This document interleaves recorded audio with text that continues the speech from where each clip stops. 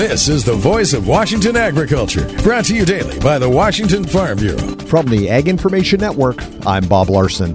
Ag Secretary Tom Vilsack says he's stepping in to fill the export promotion void left without a new farm bill. Each day that goes by without a speaker, without a budget, and without a farm bill, the likelihood of an extension grows. Prompting Secretary Vilsack to announce the use of $2.3 billion in CCC funds for export promotion and international food aid. The decision that we're making and the decision that we were asked to make by Senators Bozeman and Stabenow is designed to provide some additional boost to trade at a time when it is challenging for the drafters of the Farm Bill to provide the resources necessary to meet all of the demand. $1.3 billion of the money will go to the Regional Ag Promotion Program to promote specialty crop exports and to continue a program started during the China trade war. $1 billion will buy U.S. surplus goods to combat global hunger made worse by foreign conflicts. The unprovoked war in Ukraine, the current conflict in the Middle East, the stresses and challenges being faced by